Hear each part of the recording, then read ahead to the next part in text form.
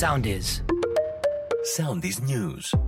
Με την Νικόλ Ποφάντη. Δηλώσεις θα κάνει ο Αλέξης Τσίπρας στο Ζάπιο στις 12:30. Ξεκίνησε το εκτελεστικό γραφείο του ΣΥΡΙΖΑ. Έκτακτες εξελίξεις δρομολογούνται αφού ξεκίνησε η συνεδρίαση στις 11:30. Ο κύβος ερήφθη για την επόμενη μέρα του ΣΥΡΙΖΑ. Για Βρυξέλλες αναχωρεί σήμερα ο Κυριάκος Μητσοτάκης, όπου θα συμμετάσχει στη Σύνοδο του Λαϊκού Κόμματος και ακολούθως στο Ευρωπαϊκό Συμβούλιο. Ο Πρωθυπουργός θα συμμετέχει το πρωί στην προπαρασκευαστική σύνοδο του Λαϊκού Κόμματος, ενώ στη συνέχεια θα συναντηθεί στην έδρα του Ευρωπαϊκού Κοινοβουλίου με την πρόεδρο του Ρομπέρτα Μέτσολα. Στη σύλληψη του Ρώσου στρατηγού γνωστού ως Χασάπη της Συρίας προχώρησαν οι ρωσικές αρχές. Το Υπουργείο Άμυνας δεν έχει ακόμη σχολιάσει τη φερόμενη σύλληψή του.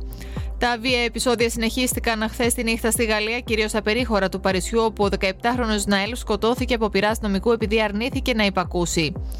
Οι Ιταλικές αρχές αποφάσισαν να θέσουν υπό προσωρινή κράτηση τον φίλο της 17χρονης κοπέλας, η οποία βρέθηκε νεκρή μέσα σε καρότσι λαϊκής αγοράς στη συνοικία Πριαμβέλια της Ρώμης. Ακολουθήστε μας στο Soundis, στο Spotify, στο Apple Podcasts και στο Google Podcasts.